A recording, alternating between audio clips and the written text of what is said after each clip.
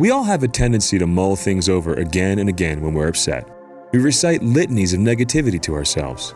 If someone called you up to whine all the time, you'd eventually hang up the phone, right? When your inner voice becomes a whiner, when you find yourself repeating the same problems to yourself in different ways all day long, it's not doing you any good. Hang up the phone. But what if the problems I'm upset about are real, you say? Well, that's fine. Deal with them. Just don't stare at them all day. Look, when I go for a walk, the sun is real and it's big. But if I stare at it, not only will I miss the beautiful world around me, it'll fry my retinas. You need to choose which part of reality you're going to stare at.